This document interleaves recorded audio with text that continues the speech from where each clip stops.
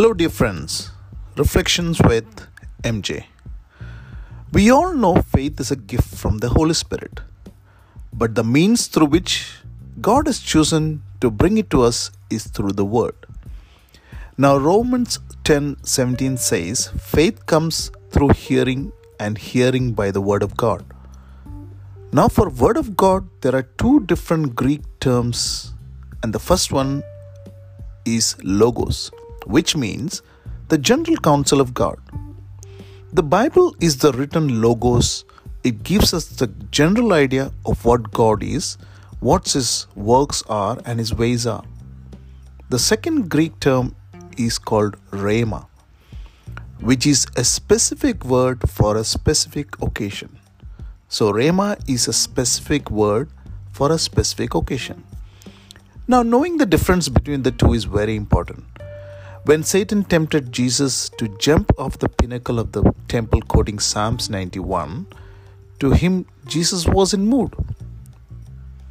Without a rhema from the Spirit, he will not act recklessly. We must be the same.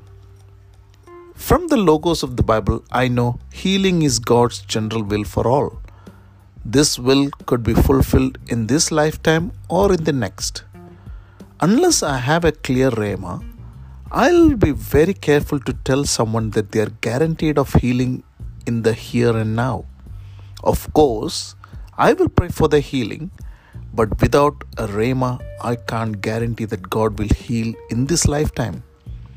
This is very important because when we act presumptuously, we will get into trouble. But when our faith is properly anchored on a rhema, it brings God glory. So, my dear friends, it's good to read the Word of God and know about the logos.